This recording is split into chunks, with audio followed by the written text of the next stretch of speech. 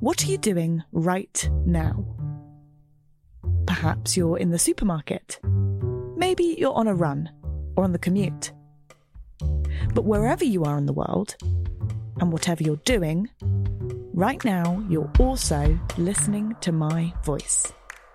This is the power of podcasts.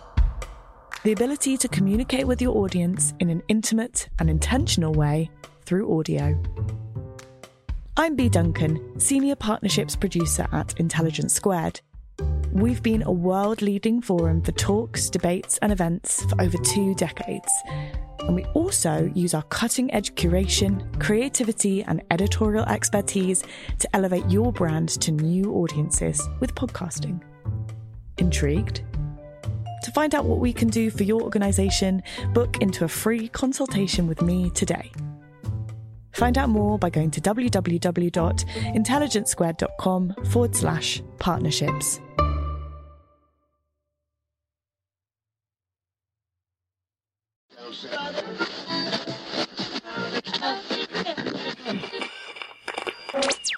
And I remember having 2 books that I learned to read on. One was the first Noddy book by Enid Blyton. I must have been 5. And the other was Rudyard Kipling's Just So stories. The Just So stories made a particular impression on me because of the language, because of the wonderful way in which he tells a story.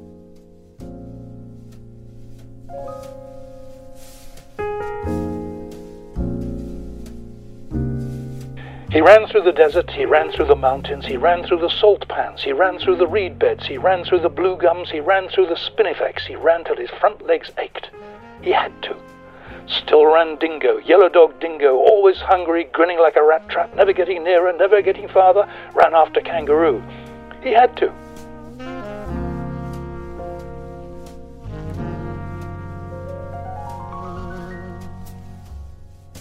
But this is the thing about poetry.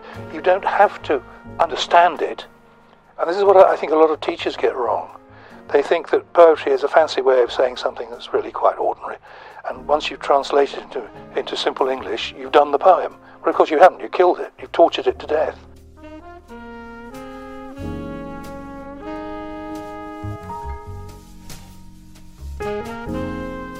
Hello and welcome to How I Found My Voice, a podcast from Intelligence Squared.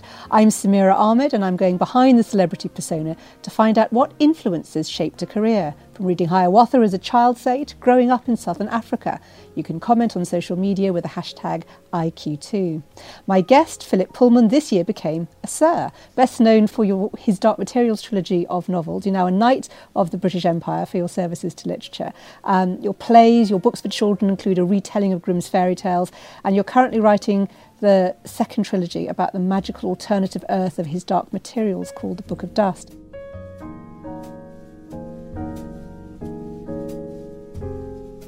And I should say, we're actually speaking in your kitchen, in your house near Oxford, a city where you've lived most of your adult life, and a fantasy version of which is at the heart of all your most famous novels. And I think we're going to have lunch first, aren't we? What's this? Interesting. Samira, would you like some raspberry lemonade or some ginger beer? I'll give us some raspberry lemonade, please. Thank you. Because they were translating texts between. Oh, are they? The bread. I'll just have a look at the soup. Thank you for welcoming us to your home. I might as well ask first then, as you spent so much of your life in Oxford, how important has the city been to finding your voice as a writer?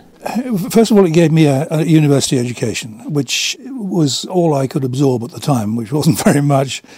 So it gave me a kind of an insight into how the college system worked and what a tutorial was and high table and all that sort of scenery, which I used later in his Dark Materials. But then I came back to Oxford when I was about 25 and became a teacher. I was a school teacher here. And that was when I began to learn what I could do as a storyteller. This was in the days before the national curriculum. And because there was no syllabus, because there was no exams that they had to pass or tests that they had to sit or anything of that sort, we were more or less free to teach them what we liked, provided it wasn't immoral or illegal or anything like that. And I thought it would be a good thing if the children who left our middle school knew a little bit about Greek mythology.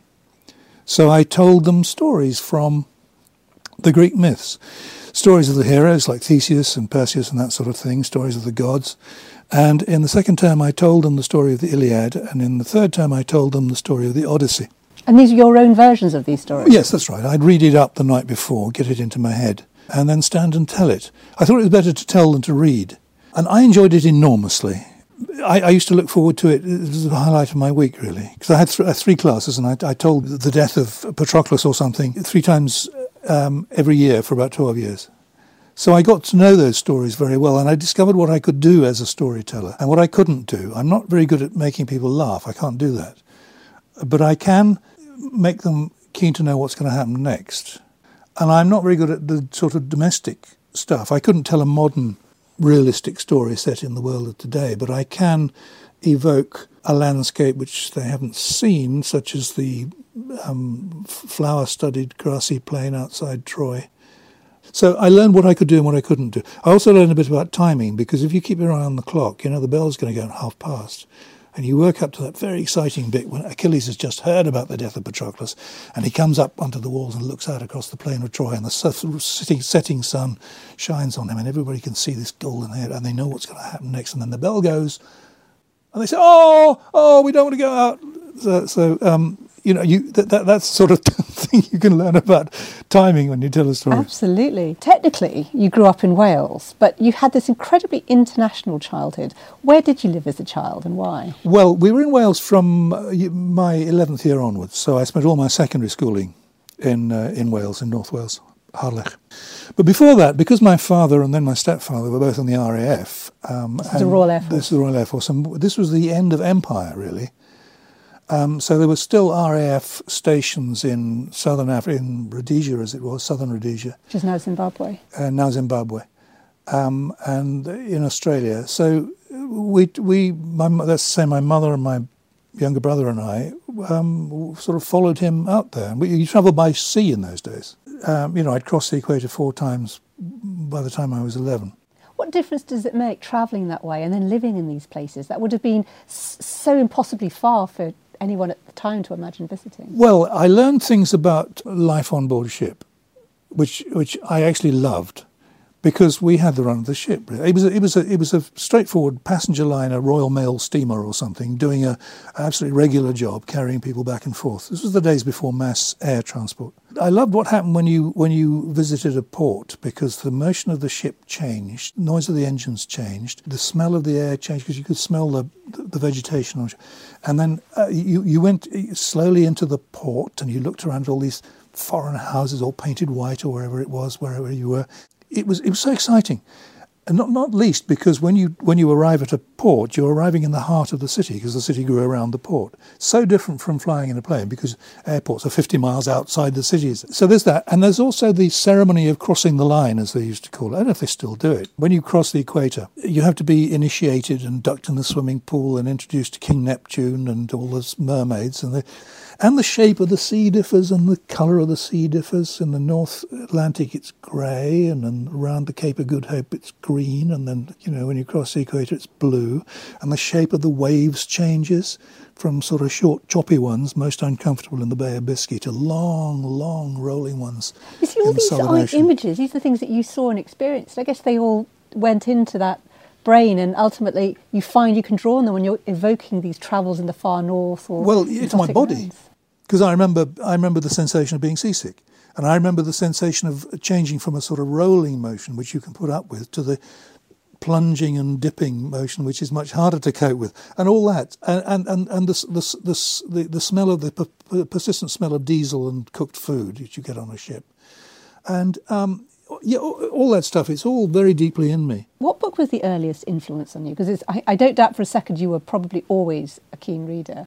Well, I was always a keen listener to stories, and I remember having 2 books that I learned to read on. One was the first Noddy book by Enid Blyton.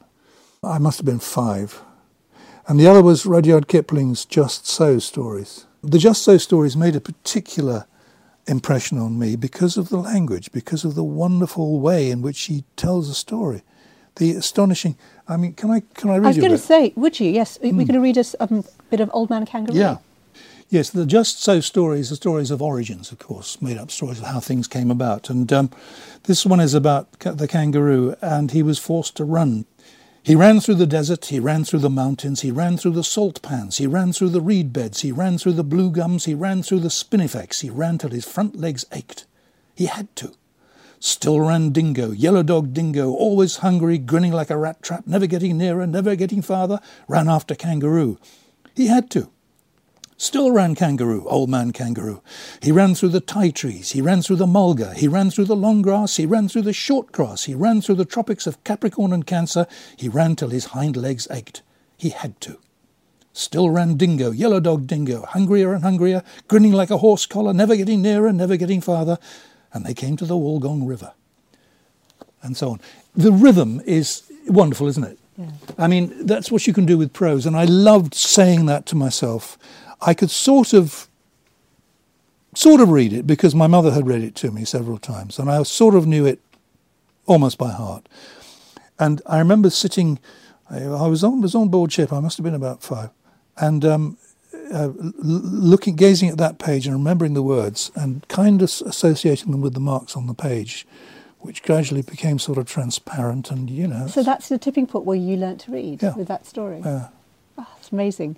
You talked about realising what you could do with prose, but of course it's the rhythm and the words which makes you think of poetry in that story. Yes. And poetry was really important to you as a child. Which ones and why did it have such an impact? Well, one was Longfellow's Hiawatha, which I don't think anybody reads anymore. Well, we were about to set off for Australia, and I must have been, 8 then. As we left the flat in Battersea where we lived to go down to the taxi which was going to take us to the ship, I took a book from the shelf. I don't know why I took that book, but it was the poems of Longfellow, of all weird things for an 8-year-old to take. And I found Hiawatha. Now, the point about Hiawatha, as far as I was concerned, was, again, the wonderful language, the rhythm of the words. Well, give us an example, because it is, I mean, I can remember chunks of it. I can't do it exactly word for word, but the point is that the rhythm is, let me get it right, Trochaic and not... by the shores of Gitche-Gumee, by the shining big sea water, stood the wigwam of Nokomo, of the woman old Nokomis. That's it. Yeah. Yeah. It's sort of back to front. Most English poetry is iambic, da-da-da-da-da-da-da-da. But this was backwards. It was very distinctive and very, very pictorial and full of wonderful names and the evocation of snow and pine trees and lakes and that sort of thing. I just loved it without fully understanding it. But this is the thing about poetry. You don't have to understand it. And this is what I think a lot of teachers get wrong. They think that poetry is a fancy way of saying something that's really quite ordinary. And once you've translated it into simple English, you've done the poem. Yeah. But of course you haven't. You killed it. You've tortured it to death. Poetry communicates before it's understood, I think T.S. Eliot said that. And it is the rhythm, the sound of the words, something magic in it. And it's apposite that Eliot said that because it was one of his poems that, again, was something that entranced me. I must have been 12 at that age. Which one was that? It's The Journey of the Magi. And I didn't know what it was. What happened was that at my school, there was a new teacher who taught us, what did he teach? Religious education, as it was then called. And he'd do a map of the voyages of St. Paul on the blackboard and said, now copy this into your book. So we all sat down and copied it.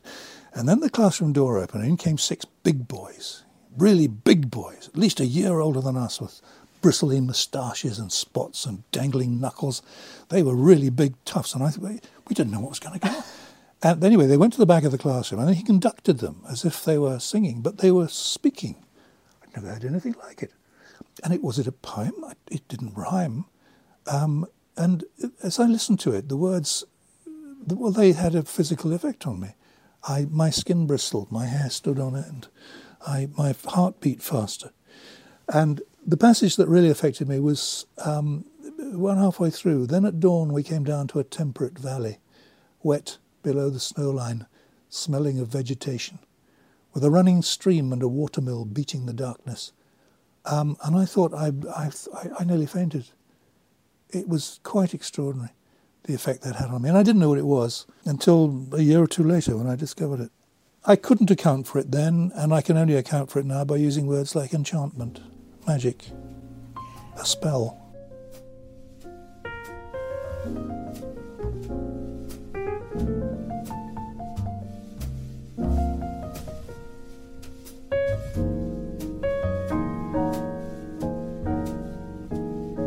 words are such a central part to the power of your books. And I think about, the specific invention and use of the word demon, D-A-E-M-O-N, that old spelling, the sort of spirit or soul animal counterparts of people in his Dark Materials, and things like how do you say that? Ambaric lights. Ambaric, that's the word amber. So you just sort of create a sort of slightly parallel version of everything. Yeah. And these are words that are both familiar and unfamiliar, but there's obviously been a real joy in creating them.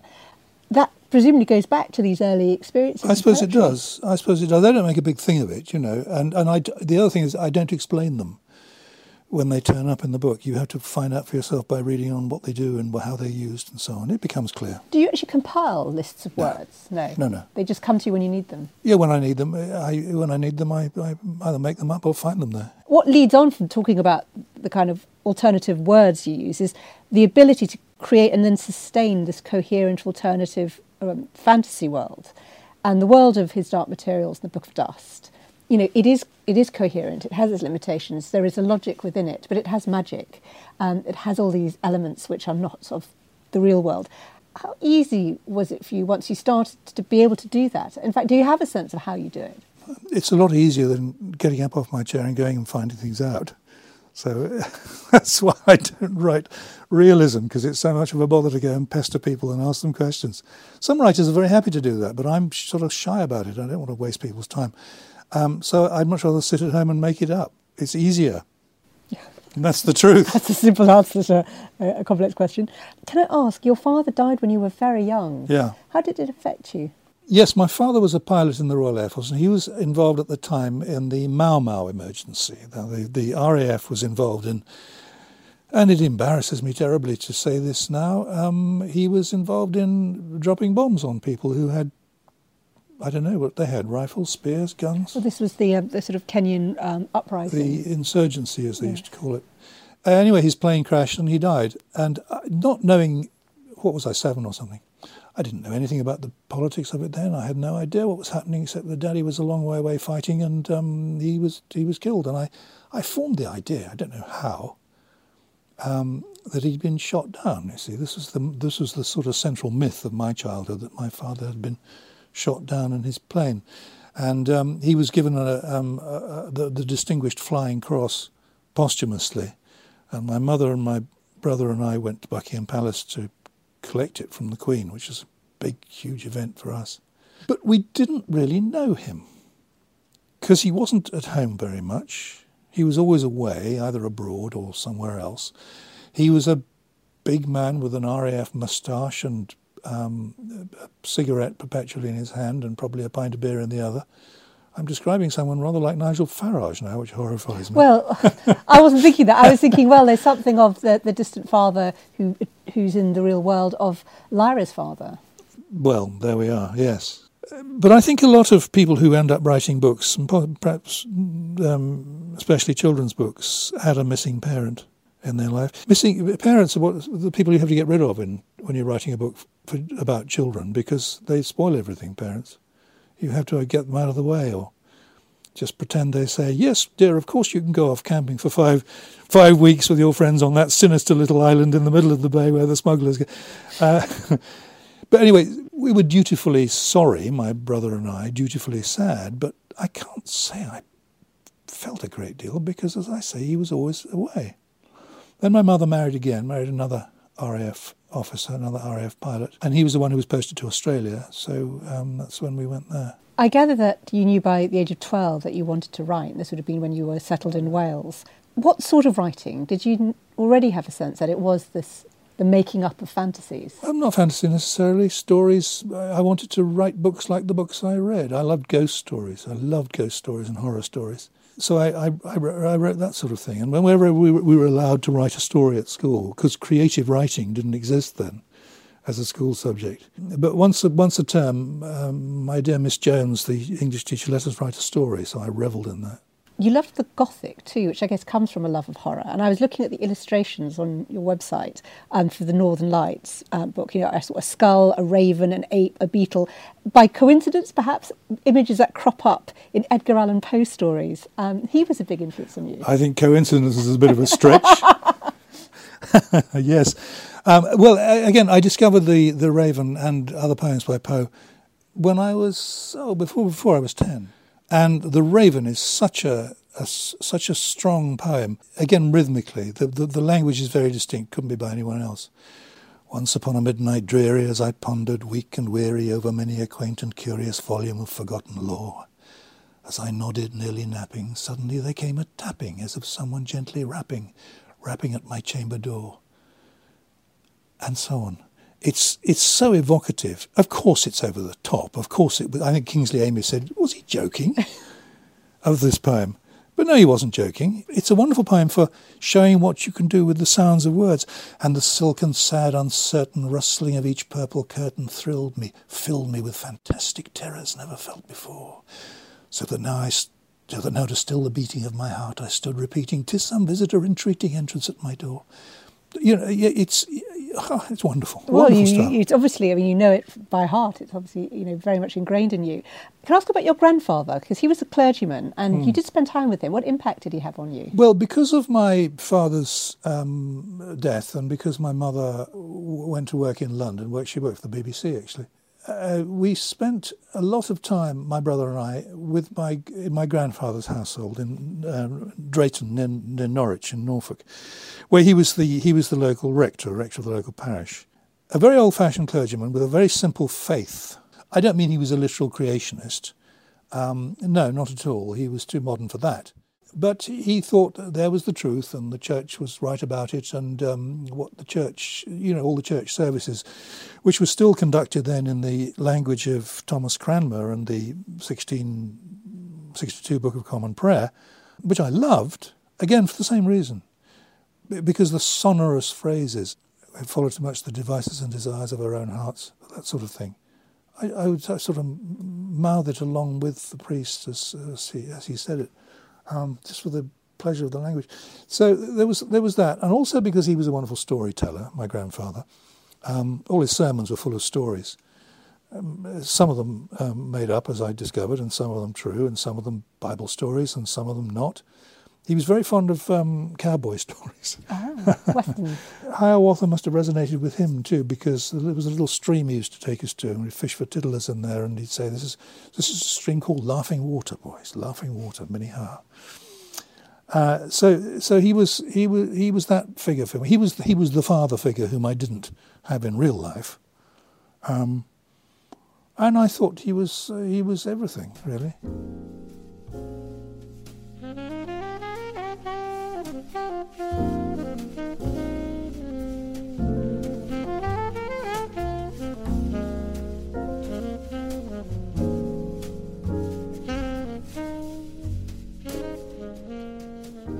Can we talk about Paradise Lost? John Milton's epic 17th century Christian poem about the fall of Lucifer has clearly been a huge influence on the fantasy world of his Dark Materials trilogy. Tell me how you came to fall under its spell first, and then let's hear a bit. Well, unlike most other discoveries, this actually happened in a lesson where it was supposed to happen. We did books 1 and 2 of Paradise Lost for A-level, English A-level. And the way Miss Jones used to do it was to have us read it aloud. Explanations came later. To start with came the sound of the poem. And I think this was very wise and very sensible. And I remember reading one passage from book 2, as when far off a fleet descried hangs in the air, hangs in the clouds, close sailing from Bengala and the isles of Ternate and Tidor, whence merchants bring their spicy drugs. They on the trading flood through the wide Ethiopian to the Cape ply, stemming nightly toward the pole. So seemed far off the flying fiend. And again, I had that physical. It's happening to me now. My skin's bristling. My heart's beating faster, which told me that something magic was going on. Of course, this is not the thing you talk about to anyone. I certainly couldn't have talked about it in the English class. So I did all the things we were supposed to do. You analysed it and picked up all the classical references and so on and so forth. But the magic of it was inexplicable and untalkaboutable, But I absorbed the world of the poem, and then later when I read the whole thing at Oxford, it was one of the parts I enjoyed most. I should say, I mean, this room full of books, you've dug out your copy for us, and it's a first edition from 1669. I've got several copies of several editions of I just got to Paradise ask Lost. what a book like this means to you.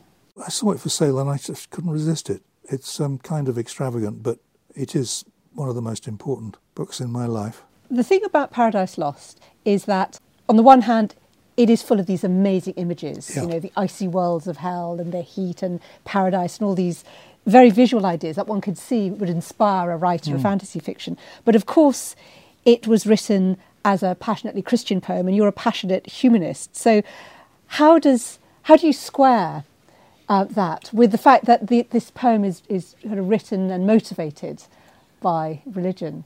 Well, William Blake has an answer for that, of course, as he has an answer for most things. The reason Milton wrote, this is what he said, the reason Milton wrote in fetters when he wrote of angels and heaven, and at liberty when he wrote of devils and hell, and he does, because the hell passages are much more interesting than the heaven, but Blake goes on, was because he was a true poet and of the devil's party without knowing it. And I just love that. So Milton was inspired by duty when he wrote the heaven parts, which are pretty tedious. And God is such an unpleasant character. Such an unpleasant character. What God? In Paradise Lost, yeah. The God the Father. You know, it's unspeakable. He sends his son into battle to get all the glory when he could easily have squashed them all in the first place by doing something. It's the list of his crimes is awful, and Milton shows them rather unaware of what he's doing, because, as Blake said, he was of the devil's party without knowing it. That's the interesting thing. When, for you, do all these ideas start to come out? I mean, I don't know. Obviously, there was faith in the family. You had a grandfather who was a clergyman. When did you start to realise you didn't believe in God? Oh, as a teenager, with the discovery of the beat poets. Oh, this would be the Liverpool Merseysound poets. No, not No. them. They Sorry. were very derivative. I mean, the San Francisco, Allen Ginsberg, Jack Kerouac lot. I fell for Ginsberg in a big way, having read Howl in the sixth form, and absolutely relished it. I loved it. So I read all the beats. I read On the Road and The Dharma Bums by Kerouac and Gregory Corso and so on. And their kind of West Coast freewheeling existentialism, because we were all existentialists as well then, having gone through Jean-Paul Sartre and Colin Wilson. Colin Wilson was very big in those days. So it became obvious to me that there were more ways of thinking about the world than just the ways sanctified by the Church of England. I want to ask about Oxford. You studied English literature at Oxford University, but only got a third-class degree. What happened? Well, I have to say I'm in good company here. W.H. Auden got a third-class degree, so did Evelyn Waugh, so did John Betjeman. What happened was I discovered I wasn't very good at it. I wasn't very good at writing critical essays. I wasn't very good at reading. I read what I find interesting and then sort of stopped when it became boring. And the idea is that you plug on and read everything from beginning to end and make notes on it and then write essays on it. I didn't care for that activity very much. And I did lots of other things. I played the guitar, I sang, I painted pictures, I fooled around. I'm interested that I think it was the day after your final university exams, despite what you say about your experience of studying English literature, you began writing your first novel. You did become a teacher for many years, although we discussed the storytelling. But that was oral storytelling. When did the writer emerge for sure? Oh, I was always writing. I wrote poetry for years and years. I wrote songs, which I dread to recall. You got your guitar just there. And that's where it's going to stay. I wrote, so it was poetry I wanted to write first. But I always knew I was going to write a novel.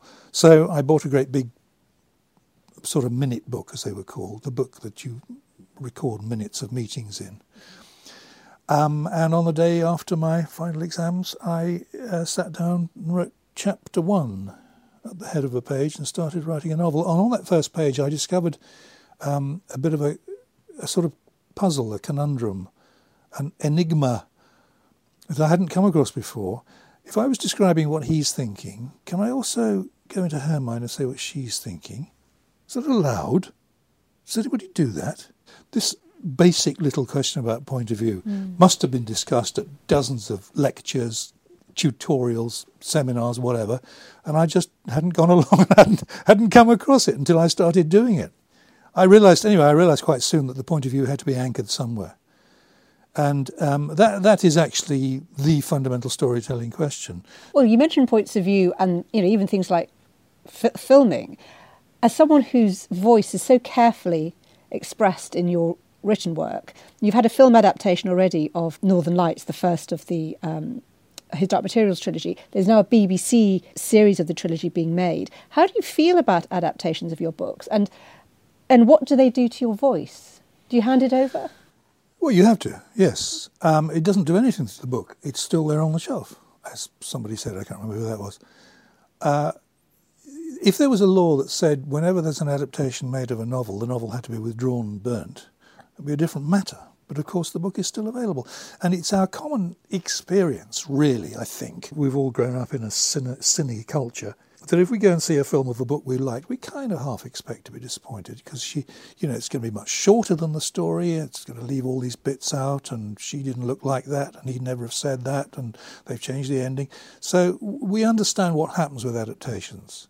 And it has had a number, but His Dark Materials has been done He's been done on the stage very well, on the stage of the National Theatre. And a very good adaptation by Nicholas Wright. It was done for BBC Radio. It's been done as an audiobook with me reading it and actors doing the speaking parts. So it had a number of adaptations, so I wasn't worried about another one. Can I ask a bit more about your humanism? Because you're prominent and campaigning with it. And I'm interested in why you've chosen to use your voice that way. Well, up to a point, I found myself labelled as a humanist, but I'm a little uneasy about that because it puts you into a definite camp, and I want to be able to believe more things than that. So I've been sort of softly tiptoeing in my own direction. I'm very taken by an idea of the American neuroscientist David Eagleman, which he calls possibilianism. More things are possible than we think there are. And in fact, everything's possible. Some things are more likely than others. Some things we know are true. Some things we suspect probably aren't true. But possibilianism is I find, a much richer way of looking at the world than deciding here and now that only scientific facts are true and everything else is nonsense. In La Belle Sauvage, the first book of the Book of Dust, there is this terrifying description of how school children are recruited to a kind of Stasi or Hitler Youth by the church-run government to spy on and betray their parents and teachers. It was a really powerful part of the book, and it felt that you were trying to say something, and I wondered what it was. Well, you mentioned the Hitler Youth. There was, of course, also the Soviet youth movement, who were encouraged to spy on their parents, which I think is a terrible thing. It was quite well shown in Armando Iannucci's film, The Death of Stalin. And I think that might have been in my mind when I was writing that passage, actually. I suppose it's partly, we're talking at a time when we know there's all this angry dispute out there about what is and isn't true, about conspiracy theories versus facts. Yeah. And also this idea of taking down older people who are thinking wrong. Yeah. And I don't know how far all that was in the back of your mind. Well, it's all there because, I'm a citizen as well as a fantasist. I live in this real world which contains things like Brexit and monsters like Donald Trump. So I want to find a way of writing about it. I can't write about it directly because I wouldn't do it very well, but I can find analogies for it. I can find images and metaphors that seem to work. I know that book 2 of the Book of Dust is done and it's out in 2019. Is that right? Well, I wrote the last paragraph just last week. Oh, really? And it's now with my editors. When you say you wrote the last paragraph, like not of a first draft, is it like? No, it's about the 10th draft. Final. I've been over it many, many times. It's been. I started writing it, goodness knows how many years ago. It was finished in a sense before La Belle Sauvage was published, which was in 2017 or something. But I've been working on it non-stop since then, cutting it, shortening it, tightening it, improving it, making things join together, cutting bits out. Doing all that stuff. I've been at that for a long, long time. And it's set, is it after the Yes, it is. Dark Materials trilogy? Yes. La Belle Sauvage, the first part of the Book of Dust, was set roughly 10 years before, when Lyra was a baby. Lyra's the main character. What happened in La Belle Sauvage has had a long gestation, a long maturing, and it's going to come into full existence in this book, which will be called The Secret Commonwealth, which is set 10 years after His Dark Materials. Lyra will be 20 and an undergraduate at Oxford. Oh, that's interesting. And at St Sophia's College, which you won't find on a modern map of Oxford, but it's exactly where, by some strange coincidence, Lady Margaret Hall is. So we now see the consequences of what happened 20 years before when she was a baby, and what happened 10 years before when she had the adventure we read about in His Dark Materials. It'll be interesting to see how people respond. I found it fascinating to write about her as on the verge of adulthood. Well, you've brought this is the manuscript for yes, book The 2 Secret Commonwealth. Book of Dust, Secret Commonwealth, all handwritten in ballpoint pen, Mm-hmm. and these are your notes. Yeah. Talk me through what it shows and how you work. Well, I write on paper which I have had to render magic by the addition of a little bit of colour in the top corner. You have this blue sort of Yes, mark. when I take a new pad of paper, I colour the top edge in so that the paper is then consecrated to that particular book. I write in a ballpoint pen because you can put it down and pick it up again, and you don't have to put the top on as you do with a fountain pen. I like writing with a fountain pen, but the problem is you do stop to think about what you're going to write next, and then you have to decide whether to put the cap on, which holds you up a bit, or whether not to put the cap on. But if you don't put the cap on, it dries up the ink. So it's all terribly complicated. So I use a ballpoint. That's chapter 1. Chapter 1. Would you like to hear the first chapter? I would very first much paragraph? like to. Chapter 1, which I'm calling Moonlight and Bloodshed. Pantalaimon, the demon of Lyra Belacqua, now called Lyra Silvertongue, lay along the window-sill of Lyra's little study bedroom at St Sophia's College, in a state as far from thought as he could get. He was aware of the cold draught from the ill-fitting sash window, and aware of the warm yellow naphtha light on the table behind him, and of the scratching of Lyra's pen, and of the darkness outside. It was the cold and the dark he liked most just then. As he lay there, turning around to feel the cold air now on his back, now on his front, the desire to go outside became even stronger than his reluctance to speak to Lyra. Oh, thank you. That feels fully formed. Did you make any changes, or is that image was there? That's pretty well intact. That'll go pretty well intact into the final book. So really, there are 3 piles of paper. There are the ones I cut out and don't use. There's the actual text itself, which has how many pages? Goodness, 500 something pages. Looks like about 500 pages. Yeah. And the notes, which go through a number of different stages. Like I've got 2 different colours here. I've got sort of colour of your skirt and my socks. Or a russet. I don't know why I've gone for that colour. I think I went for that colour. Got a colour scheme in there. Well, I'm just deciding which colours to go for. So each chapter... No, each book. Each book has a different colour. I don't know why. I've always done that. When I'm trying out people's names, for example, there's a German professor in the book who's had about 15 different names. I think he's finally going to be Gottfried Brander. Names are odd. Either they come at once or you have to fight with them. Lyra came at once, but Yorick Byrnison took a lot of struggle. The Grenfell fire disaster, which killed, I think, more than 80 people in London, I know there was a lot of fundraising that went on to help the families, and there's a name going into this book which is linked to that fundraising, is that right? Yes, there was a girl of 16 called Nur Huda al-Wahhabi who was killed in the fire, and her friends and her teacher at school and other members of her family wanted to raise some money to pay for her to be commemorated in some way. So I offered to name a character in the story, Nur Huda al-Wahhabi, and there was an auction and it raised some money. So I was glad to be able to do that. This book was already written by the time that happened.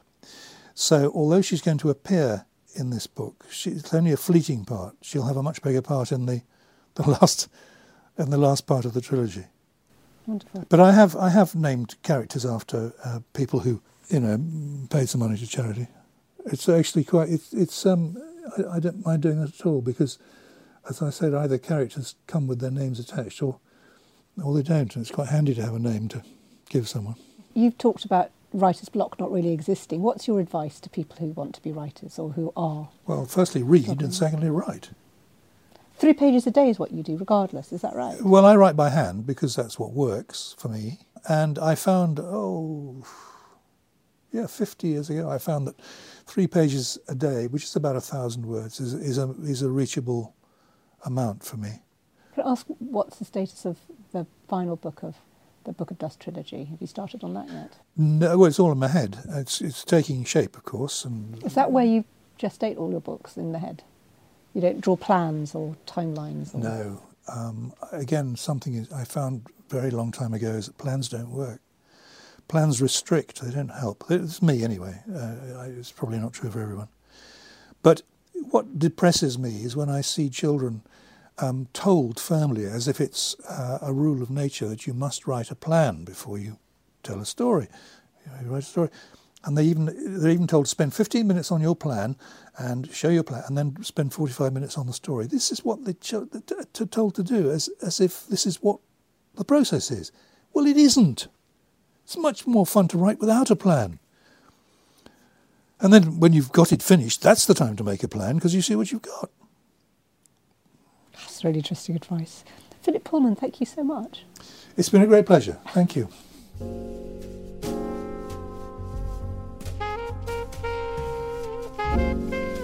This podcast was made by Intelligence Squared. The producer was Farah Jasset.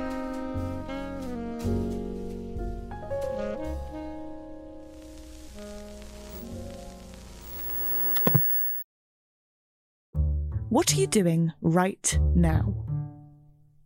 Perhaps you're in the supermarket. Maybe you're on a run or on the commute. But wherever you are in the world, and whatever you're doing, right now you're also listening to my voice. This is the power of podcasts. The ability to communicate with your audience in an intimate and intentional way through audio. I'm Bea Duncan, Senior Partnerships Producer at Intelligence Squared. We've been a world-leading forum for talks, debates and events for over 2 decades. And we also use our cutting-edge curation, creativity and editorial expertise to elevate your brand to new audiences with podcasting. Intrigued? To find out what we can do for your organisation, book into a free consultation with me today. Find out more by going to www.intelligencesquared.com/partnerships.